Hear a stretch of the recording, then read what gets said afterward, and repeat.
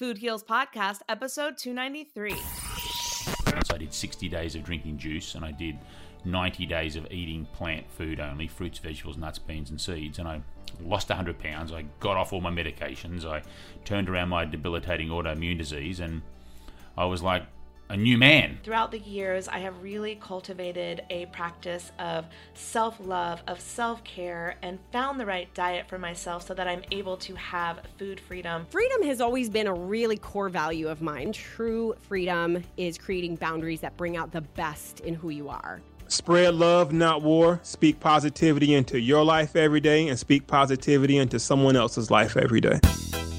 Holistic Voice presents the Food Heals Podcast with your hosts, Alison Melody and Susie Hardy. Join the Food Heals Nation and learn the secrets to go from feeling unwell to healing yourself. Warning, side effects of this podcast may include increased health and vitality, thoughts of living longer, an increase in sexual activity, feelings of joy, cravings for kale and quinoa, and a spike in Tinder matches. In rare cases, people have experienced a strong desire to put down the Ben & Jerry's, get off the couch, and take a walk outside. If you experience any of these symptoms, tell your Facebook friends immediately. All right, Food Heals Nation, thanks for joining me. I'm Alison Melody, and today we're continuing on our journey to help you stay healthy in 2020 with inspiring stories from our guests on how to use physical, emotional, and spiritual tools to end emotional eating, drop the body shame, and lose the weight for good. If you missed out on the last episode, be sure to go back and check that one out as well for some amazing stories and tips. Something that I'm extremely passionate about is helping people find food freedom. So you know my story, I lost my parents to cancer by the time I was 25, and throughout my journey of grieving and grief and learning how to be in the world after that tragedy, I had so many weight fluctuations. I was doing so much suppression of emotion and using food as a way to soothe myself, as a way to hide from my emotions, as a way to reward myself, rather than using food as fuel. And so that led to all kinds of issues like gaining weight, feeling uncomfortable in my skin, not cultivating a loving relationship with my body. And so I really had to learn the steps to overcome that, and it took some time, but throughout the years, I have really cultivated a practice of self-love, of self-care, and found the right diet for myself so that I'm able to have food freedom. I don't have body shame. I love the way I look, not from a narcissistic place, but from a place of self-love, and that's the difference. So if this intrigues you at all, I want to help you. I created a brand new course called 5 Steps to Food Freedom. It's absolutely free, and my intention is that it helps you on your wellness journey. These are 5 things that have made a massive difference for me, and when practiced regularly, help me maintain my health and my weight. So I'm thrilled to share them with you at freeweightlosscourse.com. All right, next up, please enjoy these clips with lots of healthy eating tips, juicing recommendations, and weight loss inspiration. My first guest from a little film on Netflix called Fat, Sick, and Nearly Dead. Yes, we're throwing it back to one of our interviews with Joe Cross. Roll it, Roxy. The Food Heals Podcast starts now. I'm nearly 50 years of age. In fact, this year I turned 50. And so for most of my life, like up until 40, I was in the world of finance and making money, investing money, and trading money, and all those things that you see on Wall Street, but mostly from the trading point of view and brokerage point of view. And then I sort of did pretty well in that, and financially I did well, but my health didn't do too well out of that. Sure. I sort of went into that industry at like 185, and by the time I left it, I was 320 in pounds, and I was loaded up on lots of medication for debilitating autoimmune disease and pre-diabetic, high cholesterol, high blood pressure. I mean, I was one bite away from a heart attack, I'd like to say. And so my life was in, my health was in ruins.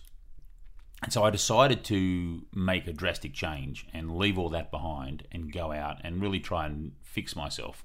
Now, I didn't plan on leaving the world of finance behind altogether, but at least take a year out and fix myself. And I ended up putting a camera on that journey just because for a laugh, really. I didn't think anyone would want to watch it, but it was in 2007, and that was a time when I kind of got lucky. Like Netflix was doing the red envelopes back then. Facebook was just very early. There was no Instagram. Twitter, I don't think had started. Might have just got going. And so for me, it was like this opportunity sort of collided. And I mean, YouTube was only 2 years old, right? And so the opportunity collided where I ended up capturing my transformation and my change from eating and drinking only fruits and vegetables for 5 months. I did 60 days of drinking juice, and I did 90 days of eating plant food only, fruits, vegetables, nuts, beans, and seeds. And I lost 100 pounds. I got off all my medications. I turned around my debilitating autoimmune disease, and I was like a new man. I mean, I was fat, sick, and nearly dead, which is the title of my first documentary film. Right. And then all of a sudden, 5 months later, I wasn't. And so it was kind of funny or incredible or lucky or however you want to put it all together that we captured this on film. And then a gentleman that I'd met at a truck stop also called me up after I'd done my journey and said that he needed help, and I thought this was great, that maybe he would be like the first person to follow me. And he had the same autoimmune disease. Same autoimmune disease, chronic urticaria angioedema, which is a fancy way of saying chronic hives. And so I, through being a bit of a trader, taking risks, I went, you know what, let's go and film this guy in Iowa. And his name is Phil Staples, and Phil became a legend and a champion in the film. And the same thing I did, we applied to Phil, and it worked for him. And so that movie took a few years to get it out, and it premiered on Netflix in July of 2011. So we're close to 5 years now. This July, it's 5 years since that film's been out. And that was really the turning point and change. And of course, the economic crisis happened in 08 and 09, and I was in the edit, and all my friends thought I was crazy. What's Joe doing over in America in some edit studio with 500 hours of footage trying to make this movie? Drinking green juice. And I had this feeling that it would be big. I had this feeling that this could be a really big, a big thing. No one else thought that, except my close team that were working in the edit suite with me. But no one else thought it because they hadn't seen it, so I appreciated that. But when it came out, it really had a big impact on lots of things in the world of juice and the world of smoothies, in the search words for juice and, juicer machine sales. And then, of course, the NutriBullet. It used to be called the Magic Bullet, and all of a sudden it's called the NutriBullet, and all of a sudden green drinks were in. It's totally in. They're very in right now. They weren't in. I can assure you they were not in when I was filming this in 07 and 08 across America. Right. Everyone thought I was just drinking swamp water. And so that's kind of... And now I have a business which sort of does two things. I have two sort of companies, if you like. One is a production company which makes movies, and we've done a second film called Fat, Sick and Nearly Dead 2. Which I and love. Now we have this new film out called The Kids Menu. And then my other part of my business is called Reboot with Joe, where we have a community and a website, and we offer products and services. That's how we fund it, through selling things like advising people which juices to go and get, or we sell advertising there. And we also have things called guided reboots, where people can go and get a coach and be taken through what I did for 15 days or 30 days. And so that business is the sort of, they're the two businesses that I have. So that's really it's what I do now. And so, I'm back on the road again now at the beginning of this tour. I'll be on the road for 3 months now. So all of March, April, and May, I'll be on the road with a new movie and a new book. And so I've had 3 films, I think 5 or 6 books, 3 apps, and I've done numerous talks. And I'm very, very fortunate. I do something I love, and I'm very lucky. There was certainly more money in the financial world than this game. But There's no money in documentary. There's no money in this, but that's okay. That's okay. This is more a passion thing, and this is more about I'm helping. Well, I'd like to think I'm helping a lot more people doing this than I was back in the old days. Not to take anything away from that, because there are lots of people that do that today that are still very generous with their time and money. So, but for me, I'm much happier doing this. So, what's a reboot? A reboot is a period of time where you check out from what is normal sort of behavior of eating food and drinking whatever you drink. And so it really is a period of time where I like to think about it a little bit like a time travel. If you think about time travel, way back when we had periods of time where there was feast and famine. Mm-hmm. We don't have too many famines now, but we got a lot of feasting going on. And I think we've sort of somewhere along the line dropped the ball on this idea of the famine, of this going without for periods of time. And I'm not talking about starving ourselves. I'm talking about controlled a period of fasting. And fasting generally is considered water only. And so if we talk strictly water fasting, I've done that, and look, there are benefits to it, but it's not, I don't think it's ideal for everybody. When we talk about juice fasting, we're talking about extracting the water from plants. In other words, think about it as drinking water that's filtered through a plant. So if you take some pineapple and take some watermelon and take some cucumber and some celery and some kale, and you squeeze it or extract the water that's trapped in the cellulose of the plant, out comes a whole bunch of different colors: green, red, orange, purple, yellow colors that really are the sunlight that's been harnessed during the photosynthesis stage of the plant growing. And it's in that sunlight, it's in that color that we find trapped lots of micronutrients, phytonutrients and vitamins and minerals and sugars and some proteins that have all been trapped in the plant. And that's really what juicing is. And so when you go on a juice fast, you are drinking water that's filtered through plants. You're also drinking a lot of normal water, but you're getting a lot of nutrition. You're really supercharging your body with phytonutrients. Now, you are not putting fiber into your body, which really is the trigger that sends your body into this state of, oh my God, Joe, you're not eating. Because it's the constant fiber that we're putting in our body, whether it's through animal product or whether it's through eating plants or however we're eating, that requires the body to break down and digest food. So blending, for example, when you have a NutriBullet or a Ninja or a Vitamix or a Breville Boss blender or whatever, any of these machines, that's not juicing. What that is that's outsourcing the chewing to a machine. That is allowing the machine to break it all down instead of your teeth so that you can then swallow it. And remember, with most of these sorts of blending, you need to add a liquid to make it more drinkable. Right. So really blending is much more like eating food. Juicing is much more like drinking water. Mm-hmm. So the two are very, very different. Both are good because drinking's good and eating's good, okay? But they're both different. And so a reboot generally is a period of time between 5, 10, 15, 30, or even 60 days where you decide to drink water only filtered through plants. Now, the first 3 days is very, very tough because this is your body trying to say to you, this is not normal, you need to eat. And that's a really important thing. That's the safety net that we have. It's like human instinct. If you haven't been eating, your body starts to think, well, hang on a second, Joe hasn't eaten for like 24 hours. We're going to make sure Joe focuses on food, because if Joe forgets about food, we'll all die, all our cells, and Joe will die. He needs to eat.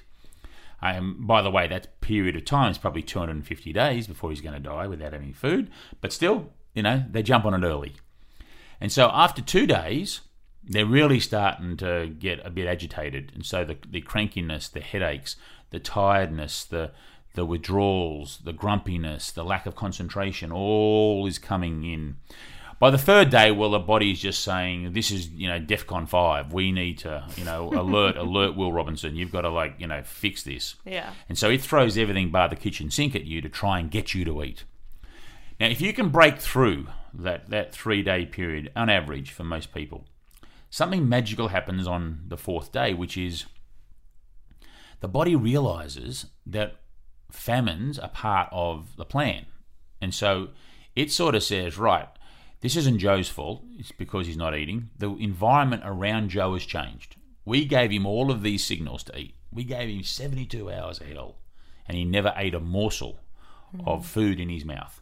So maybe it's not his fault. In fact, it probably isn't his fault, and he's on the savannah where there's no food around. Right. It's nature. It's not our choice. Correct. It's like the environment's changed. So now the body says, right, well, we need to survive because everything about us is surviving.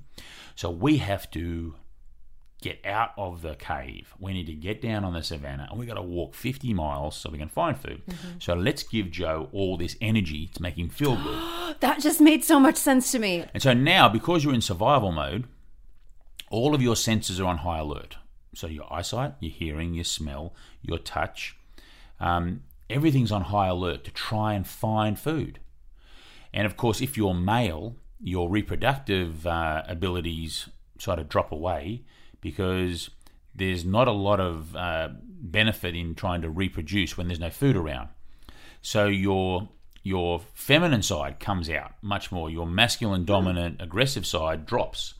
And I found that in making the movie myself when I was on my long reboot, is that I used to get road rage, but anyone cut me off when I wanted to reboot, it's like, come on in, there's plenty of room. and so you're not agitated, you're not angry, and it makes you calmer, which is also a good thing, because when you're calm, you can solve problems, which is the problem is we have no food. And so you're not hungry because there's no benefit of being hungry. There's no benefit to human who is looking for food to be hungry, because that's not helping. So hunger switches off. Now, if you're blending or if you're eating, then as soon as you put that fiber back in the body, you will switch back to the normal mode of, okay, now we've got to eat, so now we're going to tell Joe 3 hours time, 4 hours time, be hungry again. So you'll break that what I call plan B scenario if you eat or blend anything. But as long as you stay on the juice and just drink the water filtered through plants, which is really what I'm talking about when I'm talking about juicing, you can go quite a long time. And now, while you're on this, you are supercharging more micronutrients that your body has ever had in any single day of eating food. Because when you juice, you can put a lot of volume through your juicer.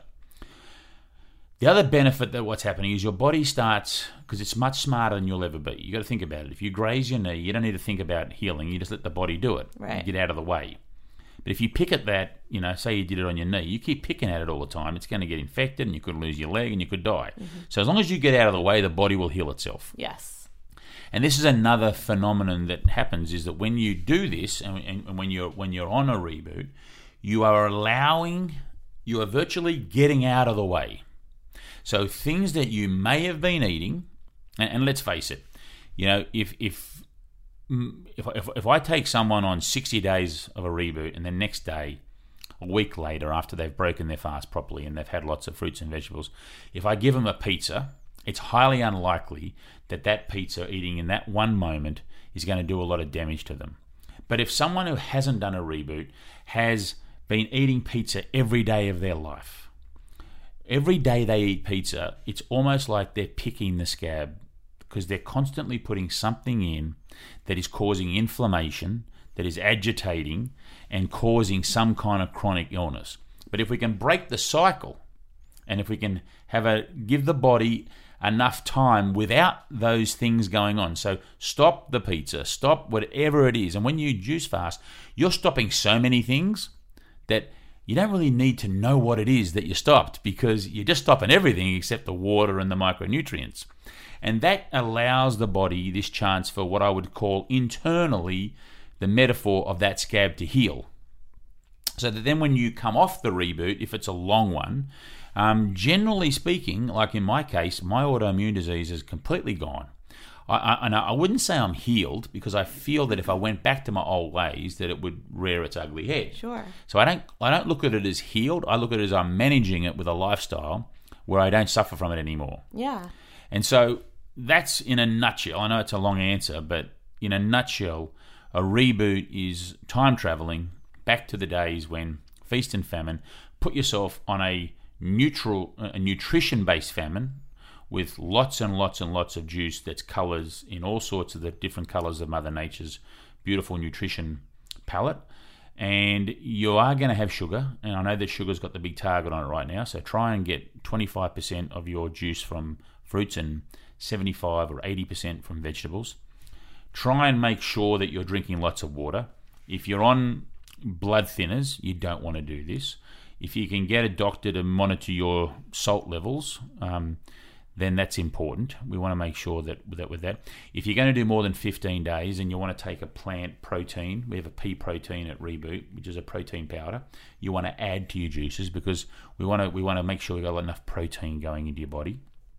And really, we've had 4,500 people do our program where they've signed up and paid, so that we know them. And then on top of that, there'd be hundreds of thousands of people that have gone out and done either 5, 10, 15-day, 20-day, 30-day, 60-day reboots that have had incredible results. And it makes sense because I haven't invented this. This is not something, I got into my laboratory and what about this? No, this is something that's been going on forever. And this is big in the 70s, wasn't it? Wasn't juicing... Forget the 70s. How about the year 70 or 70 BC or 770 BC or 5070 BC? This has been going on since the beginning of time because we haven't always had this access to food. So there's always been feast and famine. The way I like to think about it is that, everyone listening to the show right now is what's called a Homo sapien. I mean, if you've got cats and dogs, mostly they're not really listening, right? But anyone who understands, maybe a better way of saying it, who understands what's going on in our communication here is what's called Homo sapien. Mm-hmm. Now, Homo sapien, depending on if you believe in evolution, which is I do, versus creationism, so let's just run with evolution for a moment, is that we're 220,000 years old. Now, that kind of means that we have 10,000 sets of grandparents that are Homo sapien. Forget Homo erectus, humanoids, and everything else going back 4 or 5 million years, just us as we are now. And so we have 10,000 grandparents that have swapped genetic material to make the magnificent us. Only probably half a dozen of those grandparents haven't gone through famines. And I'm being generous by saying half a dozen. Mm-hmm. You never think of it like that. That's really interesting. So all of our ancestors have gone through periods where they haven't eaten for periods of time. And it didn't do them any harm because it created us and we're still here. Yeah. So, religion, Christianity, Hindu, Muslim, Buddhist, they all have fasting. Fasting's a part of religion. And so it makes a lot of sense to me. When dogs are sick, they don't eat. When horses are not well, they don't eat. Babies, actually, when they're not well, they have a temperature or they don't eat. So we have this pre-programming, if you like, where we kind of know that we shouldn't eat as much as we are. But because of the addictive and the sugar, the fat and salt, and we've created this bliss point, which we're really good at in science, and because of the social pressures and because of the economic pressures and the way that this whole system's set up, that we have turned food very much into entertainment. And so we are at this, we are born in this moment in time where there are so many wonderful things going on. I mean, look at it. I flew in from Sydney yesterday. It took 15 hours. I got on a steel round tube and I watched movies. I had a meal. I had a sleep. I was able to go to the bathroom and all going along at 700 miles an hour in the air, 40,000 feet above the ocean. And it still amazes me that thing takes off in Sydney and lands in LA. I mean, it's still mind-blowing. And so we live in this incredible time where all of these amazing things are going on, yet we have to be careful that we live in this time of the elevator, of the escalator, of the automobile, of the chair, of the Big Mac, of the In-N-Out burger, of the pizza. We live in this time where the access to calories is never, ever, ever been so easy. And the ability to not spend any calories to do things has never, ever, ever been so easy. So we are set up where it really is set up for us to fail. And so mindfulness and being aware of that and understanding that is a huge step forward to just comprehending that okay, everything is set up for me to be fail, so I've got to really be on guard. I've got to be conscious. I just can't let unconscious decisions take over. If I go out to lunch with people, I've got to really watch what I order. If I go to the mall, maybe I don't drive around looking for that closest car park to the mall. Maybe I park as far away as possible and get some incidental exercise in. When I see the escalator, elevator, maybe I'll look for the stairs. Just little things start to be more conscious of, and that can have, over time, quite a big effect. I feel like we're at the Church of Joe. Like, preach it, Joe! All right, hope you enjoyed that clip from our interview with Joe Cross. To hear the full conversation, go back and listen to episode 73 of Food Heals. And Food Heals Nation, we are just about a week away from V-Day, Valentine's Day, and I'm lucky enough to be surrounded by some beautiful flowers in the Food Heals podcast studio sent to me by Venus et Fleur, which is a beautiful brand which has roses that last a year, and they smell so good. They just smell like this tea rose essential oil, and they really brighten up my space. And it doesn't matter who you're gifting to this Valentine's Day, Venus et Fleur delivers luxurious excellence through their real roses that last a year and their brand new Rose Blanche candle. So for your significant other, this is a luxurious gift that you can get them that really lasts, just like your love. And for maybe your mom, your sister, your daughter, family, or friends, it really is the perfect gift because it does last, and it's so nice not to have your roses, start to die right after you get them. These really do last. I've had mine for weeks now, over a month, and they are beautiful and they smell amazing. So of course, I scored a discount code just for you, Food Heals Nation. That is venusetfleur.com, venusetfleur.com/foodheals. Enter the promo code FOODHEALS and you'll get complimentary shipping on these beautiful flowers. And these flowers are coveted by A-listers like Gigi Hadid, Cardi B, and the Kardashians. So if the celebrities want them, you know that they are truly luxurious. And what I think is the coolest thing about them, besides the fact that they last a year, is the customization that you can do. So you can go on Instagram and see this. You can go to their website and you can see all the beautiful flowers that they have customized. You can customize your colors. You can customize the roses to spell out people's names or things like I love you. They really are stunning. So check them out. If you are into beautiful things like I am, you're going to love these roses. Whether it's for that special someone or a self-love treat for yourself, a lasting impression is always made. venusetfleur.com/foodheals. You'll get complimentary shipping. Happy Valentine's Day, Food Heals Nation. And in the next clip, we're talking to Katie Krimitsos, who you may remember from our most recent New Year's episode. She hosts the Meditation for Women Network podcast, and in episode 180, she took us along her weight loss journey. Roll it, Roxy.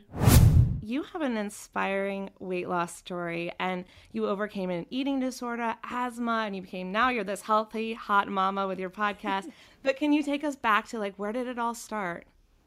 Yeah, so I would really start it where probably most anyone who has ever dealt with some sort of a food issue would probably identify, which is kind of my upbringing with food and what that was in my family. And in my family, it was everything. That's what my mom showed love through food. And so it was a lot of eating. It was a lot of eating on a budget. So it was about lots of portion for little amounts of money. Right. And I learned at a very young age how to eat at a buffet. It was, if you're going to pay $5 for a buffet, you better get $25 worth of food.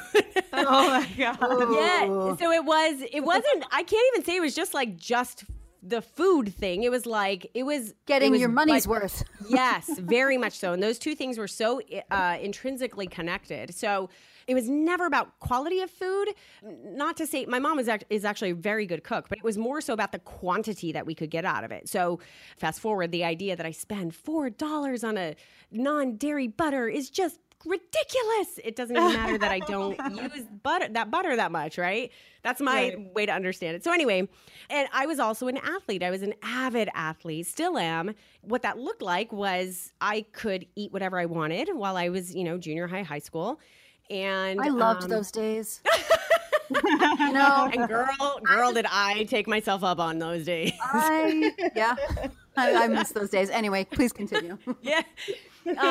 So I could eat whatever I wanted, and I would be at whatever practice for whatever sport I was doing for 3 to 5 hours a day, and in whatever PE classes I was taking for 2 hours a day. So I was working it off. I wasn't ignorant to the fact, like I knew even back then, like I'm eating too much and this is not good. Like I knew that back then.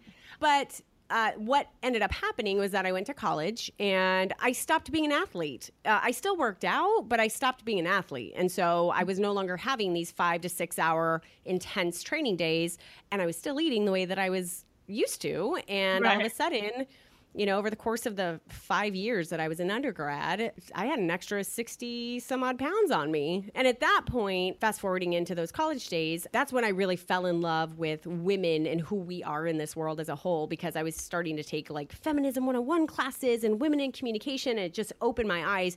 And the marriage of those two things, the overlapping of those two things, allowed me to stay in that heavy space for a really long time, because I was the one really chanting, you will love me even if I'm, you know, big and bold. Who cares? Like I am not gonna fall in line with whatever you think the socially accepted body needs to look like. I mean, I was really that girl. Did you stop shaving your armpits? Yes, I did. I'm psychic. I can envision her not. It's like stop. I get it. I went to Berkeley. I went through that phase. Down with the man. I am woman. Hear me roar. I'm not going to shave. Totally. Susie, I was did like, you stop shaving your armpits? Did I? No. But I was surrounded by people that did. I did wear patchouli. I did try that no deodorant thing. It didn't work. I wore patchouli. See, it was a whole thing. I think a lot of us went through that. For me, it was very much like an owning of like, I can be anything. Now, what I thought... Freedom has always been a really core value of mine. I've always known that in some way. It was always, still is, very important for me to do what I want to do. I don't want anyone telling me what I am or am not allowed to do.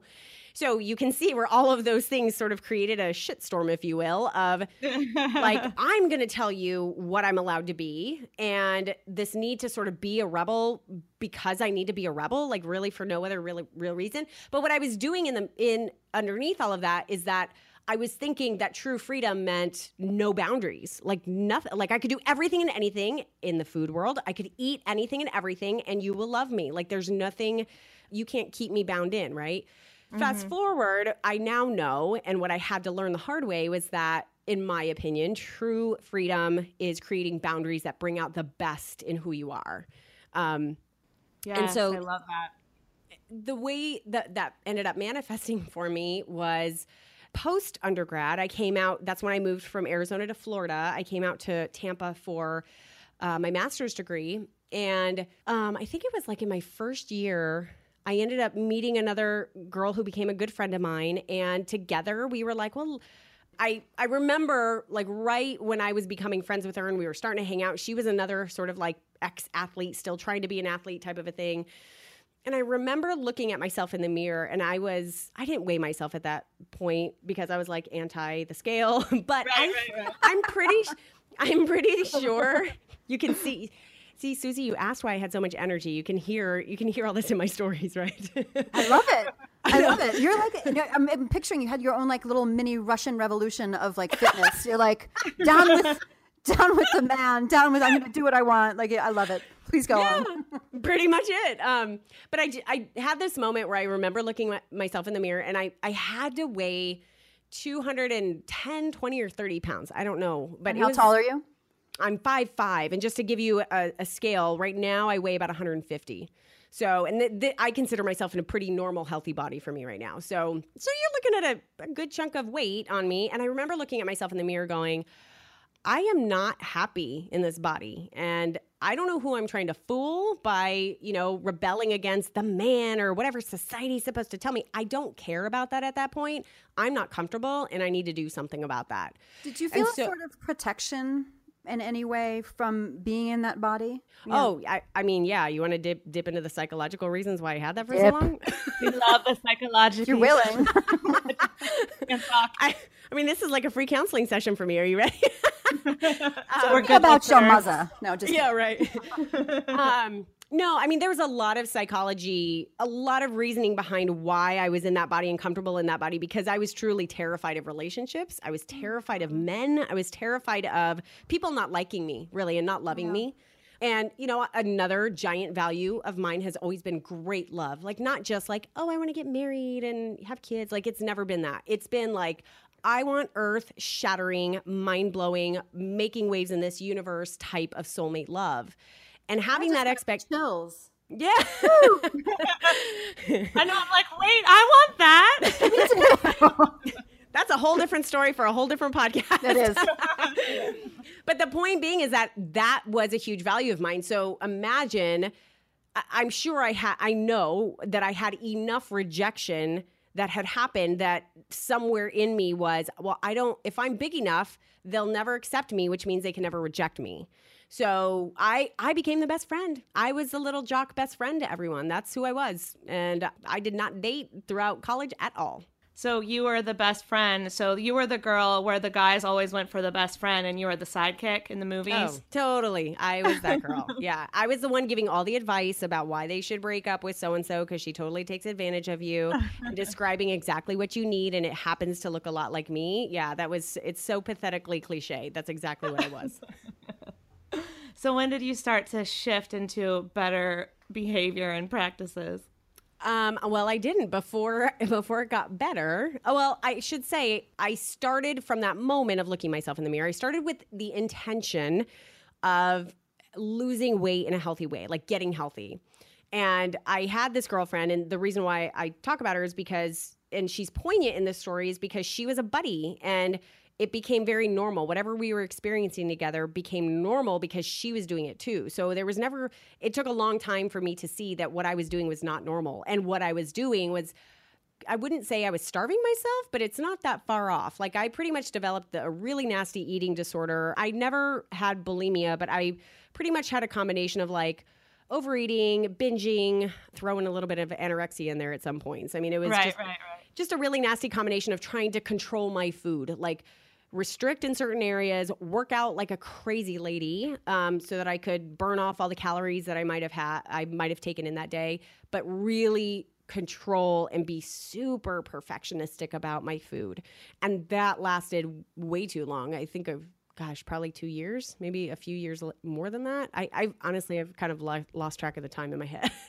So my friend, she's never been on the podcast, but I've asked her to come on. She calls this exercise orexia because that's what she had, basically. Yeah. Binge, then go anorexic for a long period of time, then binge, but exercising like crazy the whole time, like 2 to 3 hours a day, intense cardio, taking classes. Like that, her day was based around food, not eating, and exercise. Yep, and that's exactly what my life turned into, which is why I absolutely identified with having an eating disorder. Not then, it took me a little while to really own that, but it was because literally I had, all my day was exactly what your friend just described. It was like, what am I eating and what am I not eating? What is my day of food going to look like? And what workout am I going to have? Because if that is not answered, then I need to either starve myself some more because I didn't work out, or I need to have a harder workout the next day. And literally that's what took up all of my mental energy. And your friend was doing this with you. So you like had this power together. Totally. I didn't see it as anything weird. You had a non-accountability partner. Like a negatively impacting accountability or partner. Or just a codependent, really. But yeah. Yeah, exactly. It was very, just like, I know what is best, because and I was losing weight. So here I was, I'm losing the weight because I'm drinking crazy amounts of Diet Coke all day to ward off any hunger I actually might have. I would eat a pretty healthy dinner. I would have a workout somewhere in there. And because I was losing weight, I could sniff my nose up at you and say, yeah, that's not healthy for you. I know what I'm doing. You obviously don't. I'm really embarrassed to even talk about what a pain in the butt I turned into and how self-righteous I really got, It was really ugly. I mean, to the point where there's 6 kids in my family, and one of my sisters I'm super close with, and she more than once was like, you are turning into a very selfish person and I don't like you. And I don't know what you're going through in life, but I don't like you. Quit looking down on me like that. And I'm like, oh, okay. Wow. Big wake up call. Yeah. And that must have taken a lot for her to say to you. Oh, huge. I mean, we're very honest with each other, so it's not that big of a deal. But that's what siblings are there to do, is to I know. call you on your shit. Pretty much.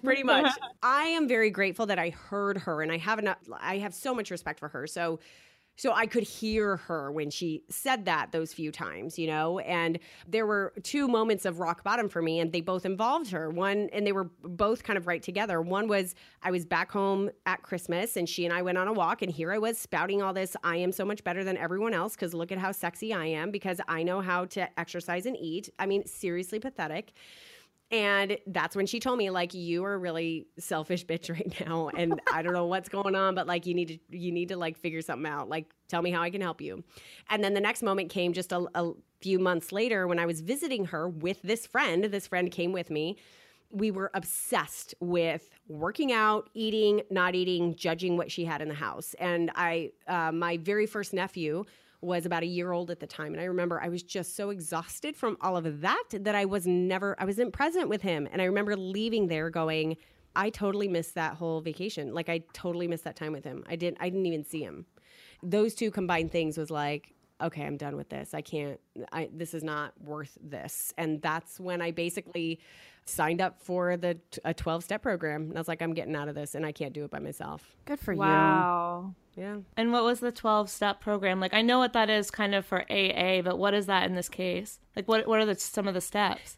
So they have they're all exactly the same steps. They're just customized, obviously, for whatever the issue or the addiction is. This one was called OA, or Overeaters Anonymous. I actually kind of think that there's like an Exercisers Anonymous. I think that might be a case. I mean, there literally is like there's a 12-step program for every addiction you could possibly have. And they just really make those 12 steps work for whatever the language is for that particular addiction. So I was really lucky because it was a bunch of old ladies. It just happened to be that group I was the youngest one there, except for the girl who ended up becoming my sponsor was like a year younger than me.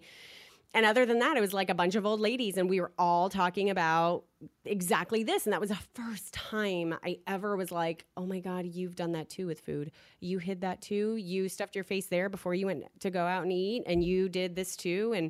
And so all of a sudden I was like, okay, I'm not alone in this. And they seem to be having success doing this. And I'm going to keep trying this. Like I'm going to keep doing that. And that group, I basically incubated myself in that group for probably almost a year and ended up kind of getting myself out of all of those habits and all out of that addiction. That's incredible. Congratulations. Always a blast to have Katie on the show. I get to hang out with Katie next month in the beginning of March 5th through 8th at PodFest. If you want to meet us, come on down and join us. We're going to be at PodFest and VidFest. I'm doing a book signing. I'm doing a workshop. I'm talking on the wellness panel, and I'm hosting the karaoke party. So if you want to come, definitely let me know because I've got your tickets for you. I've got VidFest tickets, PodFest tickets, and my workshop tickets for a super low price just for you. So let me know if you want to join me. Email me at info@foodhealsnation.com. You'll get to meet me. You'll get to meet Katie. We get to all hang out. It's a really, really fun conference for people in the content creation space and specifically a bunch of us in the wellness space as well.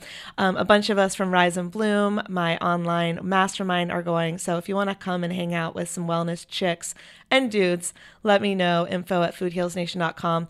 And yeah, Katie was on episode 180 and 287, so you can go back and listen to those if you want to hear more with Katie. And Food Heals Nation, if these last 2 episodes on really wellness, weight loss, and maintaining that healthy diet, healthy body are resonating with you and you need the next level help, I've got 2 ways to help you this year in 2020 really reach your goals and create goals that are sustainable, that last. That's what I'm all about, is creating lifestyle changes, not quick fixes. And so if you want to learn more, if you want to dive deep with me, I've got my free course for you, 5 Steps to Food Freedom. You can sign up at freeweightlosscourse.com.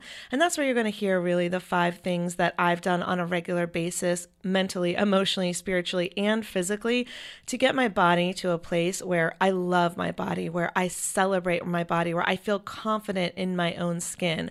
And so it's not just what I'm eating every day. It's not just my exercise every day. It really is cultivating a spiritual practice as well. And so I go through some of my top 5 things that really, really helped me. And those are all free for you.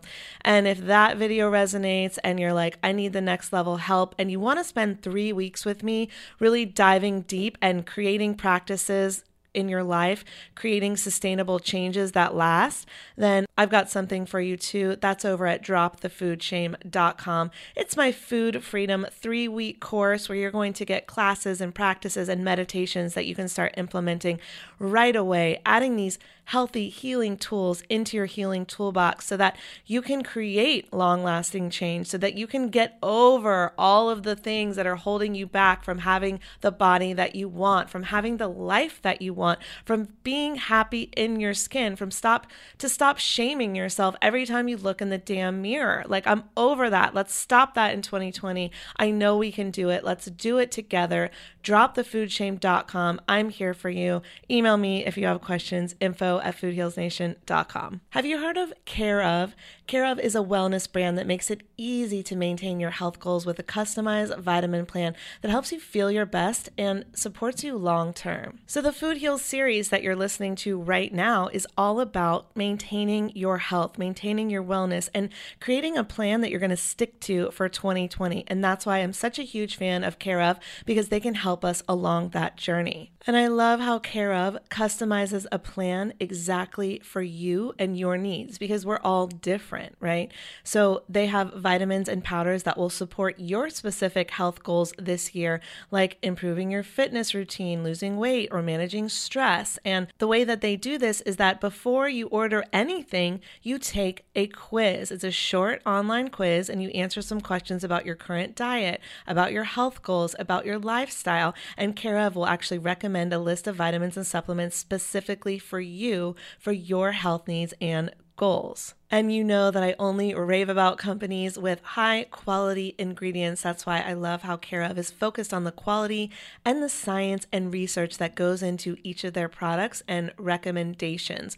Their protein powders are not only delicious, but they're also made of real ingredients that you can recognize, like organic cacao, yum, and pink Himalayan sea salt.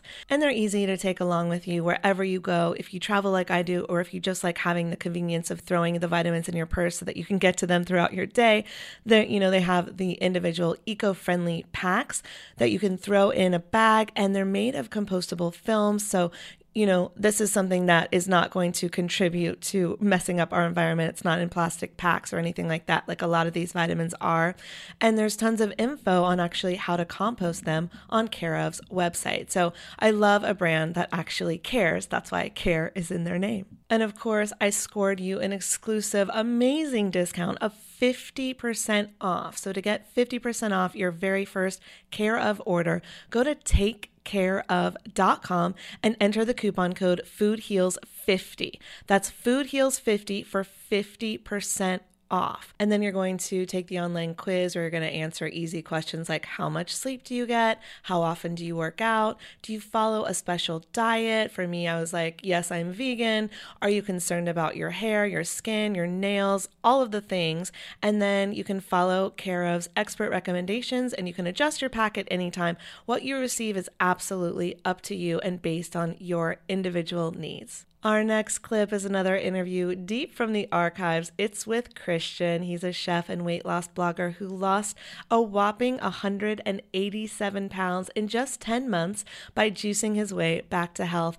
And our guest from the top of the show, Joe Cross, was a huge inspiration for Christian along his healing journey. So I thought this was a nice way to wrap up the episode. Enjoy. Roll it, Roxy. Christian, will you tell our listeners, just because we have your bio, but they don't know, where were you at in terms of your weight before you started your fast? How much did you weigh and how did you feel? When I first started, I was 402 pounds and I stand 6'3", so I'm a pretty big guy. Yeah. I was always into sports, I would say, but never played any in high school or whatever. But I always try to keep myself active. I was at the gym a lot, but just the wrong type of program. And that means the diet was off. So Sure. I was very familiar with actually working out, but it was just that my diet was off and I just never really paid any mind to it. So at this weight, you were working out, but you were just eating more than your body needed. Yeah, I was more of a lifter, of a heavy lifter then. I had a 400-pound bench press and 400-pound squat and 400-pound deadlift. And I had pretty much accomplished what I felt, what I needed to, as far as in weights, as far as weightlifting.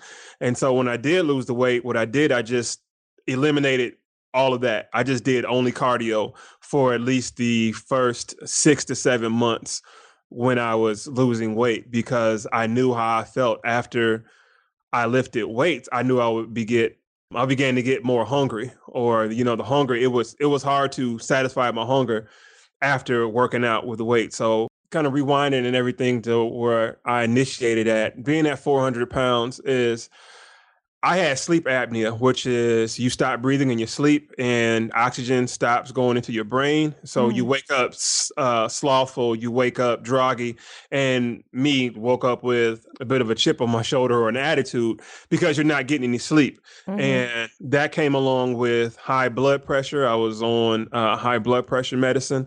So high blood pressure medicine and sleep apnea were the two things I was fighting against. So I had to sleep with a CPAP machine, a CPAP mask, to where the air would be forced into my nose at night. And so my what I would call it, my airwaves wouldn't be blocked. My chest was so big because I was, big I was so big at that time that when I laid on my back and when I slept, my airways would close and that would cause me to snore. But that snoring was stopping me from breathing and no oxygen to the brain. So I took a sleep study in order to even get that CPAP machine. I was just going to ask, was what made you decide to make this huge lifestyle change after losing 3 family members to these lifestyle related diseases? Can you tell us a little bit about that? Well, my mother passed in '08 of complications from breast cancer. My cousin passed, I believe, in 2011. He was a pretty big guy. And my grandmother passed the following year in 2012 to some health-related issues. And so in 2013, I just knew something had to change because I just became more isolated, after those. And I was just like, okay, not only did I survive or just deal with high blood pressure and with a CPAP machine. And at that time, I'm young when I first got diagnosed with it. So I'm thinking that, I'll bounce back. It's not that serious. I didn't know the severity of all of that. Sure. I was 23, 24 when I got admitted to the hospital. I went in with a horrible headache, and come to find out I was borderline stroke. Oh my God, at 24 years old. Yeah, at 24 years old. So I wasn't 400 pounds then. I think I was somewhere around 330, 340, somewhere around there. And I just thought it was a normal headache because of my prescription glasses. I thought that, hey, it was time to get, some new glasses or what have you. But I had a headache that I couldn't shake. So end up going to the prompt care. Prompt care forwarded me to the emergency room. In the emergency room, they ended up admitting me after they ran a couple tests and saying, well, you have high blood pressure, you're on borderline stroke. So getting all this fluid drained off of me, taking all these pills, everything was just too much. At that time, I was working a full-time job, as far as 12 hours a day, being a manager. So it was a lot. During that time when I was admitted in the hospital, they found out that I was stopped breathing in my sleep. So that's when they did the sleep study. And that's when I was diagnosed with sleep apnea and saying, well, hey, no, not only do you have these pills, now you have this big machine that you have to sleep with every night to get a full night's rest. So like I said, survived that or was dealing with that. And then within the next couple years, my mother passed, and then my cousin, and then my grandmother. So all that culminated to the top of 2013, where I'm sitting like, okay, something has to give. You got to do something. Yeah. You can't keep doing this. And it took me a while because obviously, with my situation and then the family situation, but, it took me a while to start investigating things and just getting my mind wrapped around what I needed to do or make a change. Because, sometimes you could be around people and they say, oh, you're just fine. You're fine. And nobody ever questions that. And I'm talking from a personal experience, when you're big and you're overweight, no one really questions you being that size. And maybe they're trying to not hurt your feelings, which I get. Right. So fast forward to when I lose weight, then it seems like, or when you're in the process of losing weight, people question that more than they do when you were big. And that's just kind of an observation that I've gotten. I've been, just watching and observing people as I've lost weight and sharing my story. I had more questions about the health of myself when I was losing weight versus my health when I was 400 pounds. For sure. Which is kind of weird. But going back to what I was saying about the top of the year 2013, I just had to investigate and watch a lot of documentaries, Googled a lot, and I finally decided to say, well, you know what? Hey, it's time for a change. Let's go ahead and do it. There's no better time than now. Good for you. And, I just went for it. Christian, when you were diagnosed with a borderline stroke, did the doctors that were dealing with you, did they say it would be really beneficial to change your diet, to lose some weight? Did they give you any guidance in that respect? Yeah, and they did. To answer that question, they did. They was, monitoring my weight and saying, well, hey, you got to lose weight. You have to drop your, your intake. And at the time, I'm just thinking, I'm like, well, when somebody tells you about losing weight, the first thing you do, you get on the defense. So you're like, well, I'm not eating that much, a nibble here, a nibble there. But, how many nibbles are you doing in an hour, Yeah. And what I found out is, to me, in my personal experience, is that the pills that I were on, I was on a water pill, and then I can't remember the other one. I was on like 3. But it seems like I became more hungry as I was taking the pills. Yeah. Then I started to get into my own thoughts. I'm like, okay, is this a game? You know what I mean? Do they want me constantly coming back for these pills because I'm not losing this weight? And they weren't weight loss pills. They were to maintain blood pressure. Mm-hmm. But maybe it was just my reaction, or maybe it was more mental. Who knows? When did you implement the change where you went on the fast? It was July 5th. July 5th, 2013. I chose that date because it was the day after the 4th of July. So I wanted to make sure I got all my barbecue and, I played it out. I timed it. I started thinking about probably around May. And one last hurrah. Let me get all the cakes and ice creams. Let me do whatever I need to do. Let me eat till I'm sick, because I don't know how I'm going to last on all of this. Wow. But when I started, I just wanted to go for about 3 days just to see if I could do it. And what was that? What were you doing for 3 days? Was it a juice fast? For 3 days, yes, ma'am. It was a juice fast. And at the time, I didn't have a system of doing it. After watching, films and documentaries, I just saw them drinking, maybe one juice. Nothing was said about times, quantity, and everything like that. So, I'm just carrying around a 32-ounce bottle of juice. I'm, working an 8-hour shift in the kitchen in the summer. It's hot. I'm 400 pounds. Oh my God. All that. And I'm sipping on the stuff. I'm like, well, I don't have any more left, past 5 o'clock. I was working from 11 to 8 and from 11 a.m. to 8 p.m. So I'm like, okay, I don't have any more left. So, end up leaving work early that day and going to the store. And for some reason, I kept tasting pineapples, oranges, and carrots. For some odd reason, I never had that combination in my life. As far as I would say juicing, I was familiar with the juicing because my family had juice prior before that. So I wasn't new to it, but I always had vegetables or fruits or different things like that. So I wasn't somebody who's just like, oh, I'm opposed to carrots or I'm opposed to broccoli or, anything like that. But I went to the store, got my stuff, came home, and I just juiced it all. And that was my favorite juice right there. So that's one thing that on my YouTube channel and on my blog that I have is called My Favorite Juice. It's pineapples, oranges, and carrots. And I love that combination. So after I figured that, hey, I'm going to need a lot more to drink because I am 400 pounds, that you're going to have to be prepared. So it caused me to be prepared for the next day, for day 2 and day 3. And far as from there, that's when I started to come up with a better system for myself, because I did not want to break, so it was more of a mental thing. Like I stated earlier, I didn't want anything to take over my mind or be weak mentally. So I'm like, okay, I can do this. I can do this. So that's amazing, by the way, that you were doing this while working in food service. Yeah. So cookies are coming out the oven, brownies, I couldn't do it, Christian. You're amazing. And how did you stay strong? It was going back to those documentaries. I'm like, okay, now I know why there's so much grease coming out. So you were just resolved. You were just like, I am doing this. I've never done it before. I'm going to do it. Right. Good for you. Right. So, when I'm looking at the ground beef coming out the oven, I'm like, okay, it has this amount of fat. And where was this cow raised?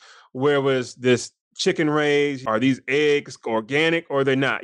So once again, that's how I'm looking at everything. So that's how I was able to survive in the kitchen. So 3 days go by, and then I'm like, okay, I'm down like 8 to 9 pounds within 3 days. It probably took me 2 weeks to lose 2 pounds at one point in time in my life. But I'm like, well, okay, if I can do 8 pounds in 3 days, what would I be like after 5? And the results came in after 5. I think I was maybe down 10 or 12. And then not only did it become a mental challenge for me to go on for the next day, the results became addictive for me. Once I start seeing the scale, because I weighed myself every day just to make sure this diet was working. You know, when we all go on these diets, we want to make sure everything is working. You know, we do 5 sit-ups and we go in the mirror and go for an ab check. It's like, okay, this better. Does that work? Yeah. No. So that's the mentality of, you know, when you're dying, it's like, this better work. So that's why I was weighing myself every day. You know, contrary to belief, you got some people again saying, don't weigh yourself every day, weigh yourself every day. You got to do what's best for you. Yeah. And that's what I tell people. But I started seeing the results. So 10 days turned to 14 days, 14 turned to 20. Next thing you know, I'm on 30, and then so on and so on and so on. So And I this didn't is go, all juice still. right. So Wow. juice, I started to add smoothies also. I started to add smoothies because I was like, I know I needed something a little bit thicker to hold me over. But my smoothies were the ones I made homemade. I have one that I end up coming up with. It's called a watermelon fruit smoothie that I end up using papaya, pineapple, bananas, raspberries, blackberries, blueberries, and if I say blackberries already, and strawberries, I'm sorry. And my base of it was watermelon juice because watermelon actually reduces high blood pressure. It is very detoxifying. Yes, it is. And it's for about $4 or $5 right now, you get about 1.5 gallons when, you know, once you juice it. So, you know, it was a combination of that. So all these different kind of factors I'm throwing in. I'm like, what can I buy for cheap that's going to yield the most amount of juice? And that's my main smoothie that I was drinking.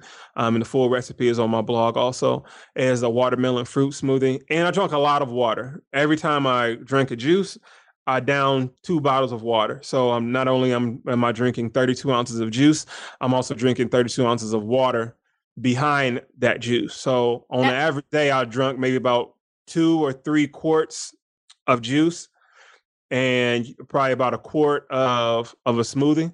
So I'm getting about 1 gallon of juice in the combination of a juice and smoothie, another gallon of water. So I was, again, over 400 pounds, but, you know, the weight is coming off, but I had to constantly try to keep myself satisfied. Sure. Because the thing you don't want to do is be hungry or blindsided by hunger. And that was just my system that I just started coming up with because I'm like, okay, I got to stay strong. I got to stay full. It doesn't matter if I'm drinking 2 juices, 3 juices, or 4 juices. Drink whatever I have to drink so I won't eat, so I won't break. Now, Christian, I have a question for you because you've described 2 recipes that are all mostly fruit. And carrots have are very sweet, which I love. I'm a big fan of fruit. Did you ever add green vegetables to your juices? Because, you know, I'm thinking that people might be hearing this and thinking, oh, that's a lot of sugar. That's too much sugar. And I always say I think fruit sugar is different than, you know, sucrose or white sugar or, you know, cake sugar. But did you ever add any vegetables to your smoothies? I'm so glad you said that right there because I think the same exact way you think. The natural sugars in fruit is totally different from this processed white sugar, this high fructose corn syrup, you know, all this other stuff. So I totally agree with you on that. To answer the question about when I got down to juices, I tried to stick to a 50-50 method at that time, 50% vegetables, 50% fruit. And during this time, I'm experimenting with different vegetables that I've never eaten before or let alone juiced. So like a cabbage. I've eaten cabbage before, probably, you know, ladled in salt pork, or, you know, that's how my family would cook it. But, you know, rarely was it steamed like that. You know what I mean? Southern cooking. So I was raised up on Southern cooking. So when I had to actually juice a cabbage, it wasn't the best taste at all. If anybody's ever juiced a cabbage, it burns your stomach. So I'm like, okay, I have to find something else to, you know, counteract this taste. So I would always use a pineapple to mask that taste. And if that couldn't work, if the cabbage was a little bit too green that I picked that day, because the greener that it is, the stronger that it is, then I was like, okay, pineapples and apples. And then I'm like, okay, well now I'm at, you know, a 2-to-1 ratio. So let me throw in carrots. So that way it's a, you know, a 50-50 ratio. So that's how a lot of times I came up with a lot of my juice recipes. That's how I came up with a lot of juice recipes. And, doing research and Googling, and initially you're like, okay, what do I make this day? What is this going to be for? And what is that going to be for?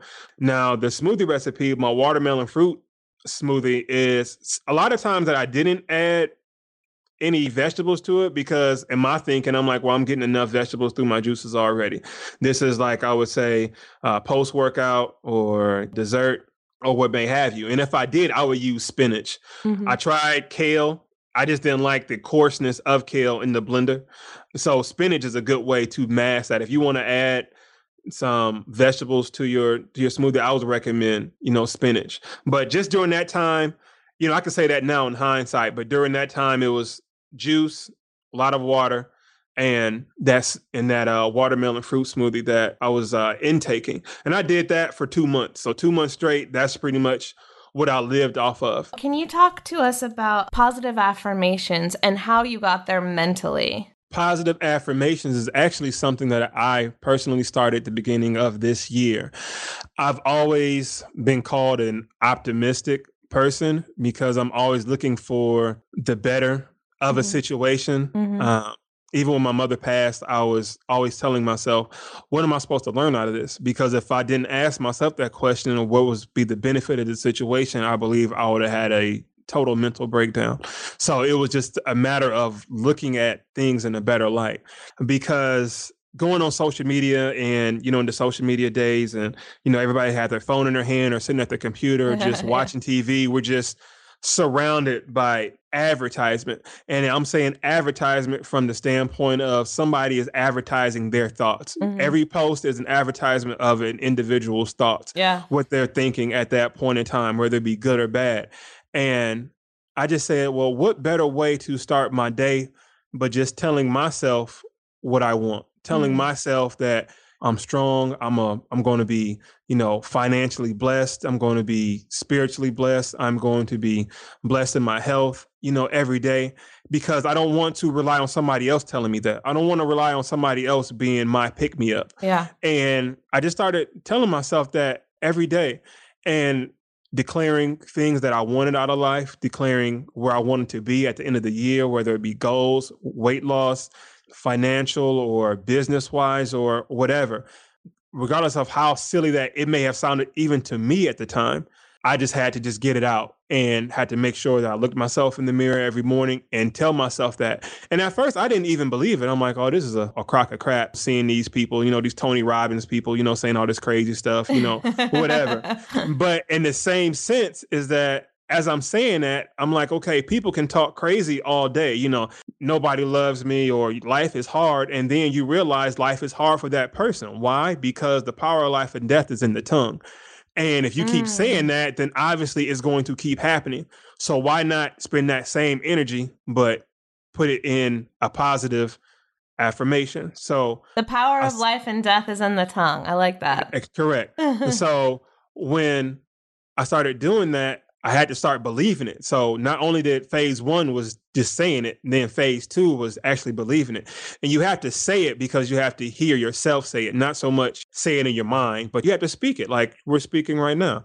And once I started believing it and started becoming more consistent at it, things started to open up. Things that I started speaking over my life started to open up, whether it be weight loss, whether it be clients, whether it be anything that I was speaking of, one way or another, I started to see the steps that presented itself for me to climb up that ladder to whatever I was trying to get to. And some days I'm in a rush and some days I don't say it. I don't speak my positive affirmations over myself. And I notice a difference in my attitude. I notice a difference in my demeanor. And the moment that I do start saying it, then I see the positive outcomes come. So I've gotten to a point personally that it is not beneficial for me in no way, shape, or form to not do it every day, because I've put these things out in the universe for them to come to me. So if I don't keep saying them all the time, they won't. And I know just for my spiritual well-being that I have to say it, because if I don't, then everything is thrown off that day. It's just like waking up and not stretching, or waking up. Some people have their morning coffee, just how you get that jolt of energy. That's how what positive affirmations provide for me. Spread love, not war. Speak positivity into your life every day and speak positivity into someone else's life every day. All right, to hear the full interview with Christian, go back to episode 187 of Food Heals. I hope you're enjoying this wellness and weight loss series, and all the clips are really inspiring you. We've talked a lot today about juicing, about working out, about getting the mindset right, all of the things. In the last episode before this, we talked a lot about spirituality and manifestation and creating the life and the body that you desire using the law of attraction. And if all of these tips and tools and stories are resonating with you, but you're not sure what to do next, maybe you've already taken the 5 steps to food freedom free course and you're like, I've got this, but I need the next level stuff.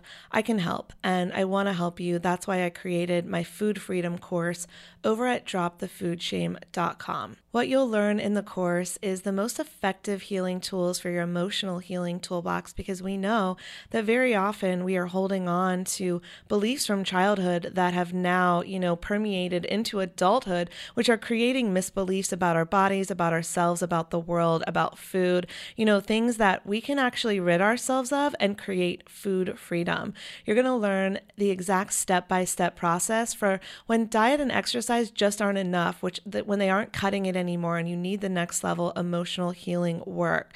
I'm going to teach you a process for identifying, shifting, and changing your core misbeliefs around your body. We're going to talk about how to integrate trust and ease and self-love into your daily practice so it doesn't have to be a struggle anymore. You don't have to always be thinking about what am I going to do today to get healthier and then destroy it at night. I know that's what I would be doing. We're going to talk about how to stop overeating, stop stress eating, and end emotional eating for good. And you're going to get the exact healing meditations, the tools, the processes that I have used to love myself and love my body. It's 3 weeks of lessons for you. You basically get something every day to practice and to, integrate into your healing practice and daily routine. So why do we need tools? We need tools, in my opinion, because when we're going about our daily, regular life, we're not making time to do the things that will bring us the highest amount of results, because we're super busy. Our schedules are full. We have families, we have kids, we have coworkers, we have people depending on us at all times.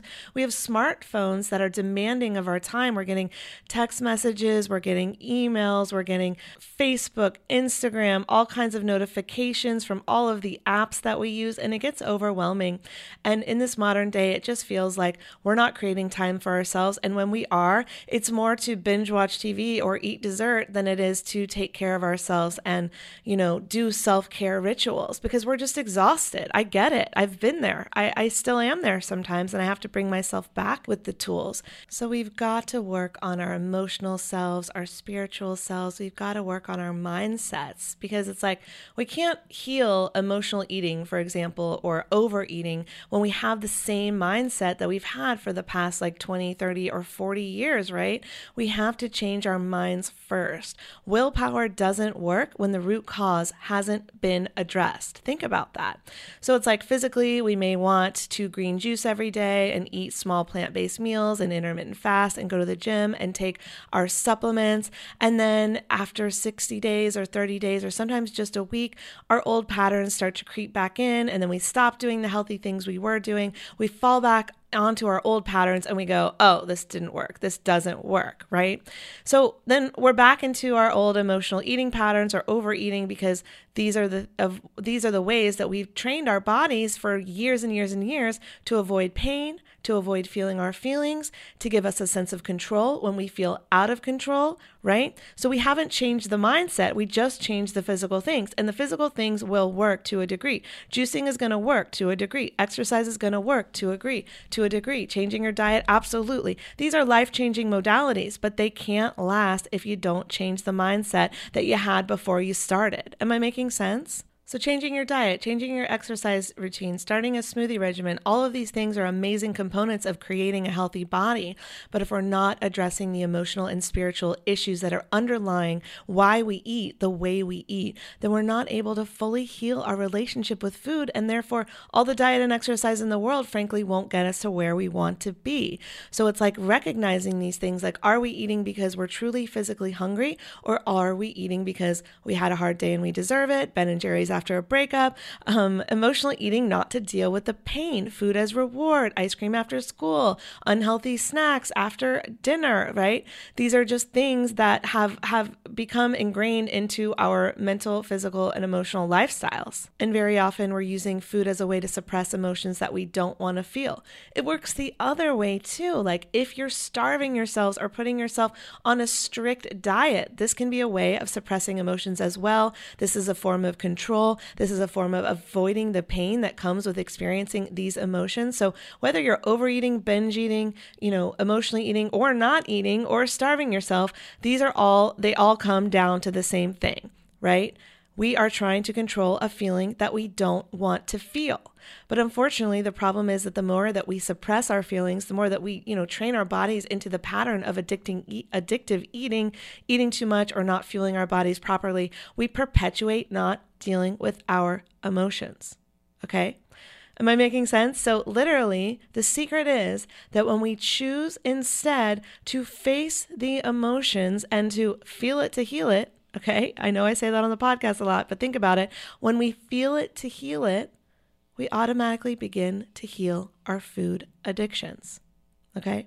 So this is what I go over in Food Freedom, my 3-week course, and I teach you all the tools and tactics to get yourself to a place of self-love and self-care and ending the food addictions for good, so that you can lose the weight for good, so that you can feel good in your skin for the rest of your life. You can create lifestyle changes, and you'll have the tools and tactics that you can use anytime that you need them. I still rely on these things on a regular basis because life is going to throw us curveballs no matter how spiritually, emotionally, and physically, healed we have become, right? We're constantly healing, but I'm always moving myself up the healing ladder, and I want to help you do that too. So check that out, dropthefoodshame.com. See you next time, Food Heals Nation.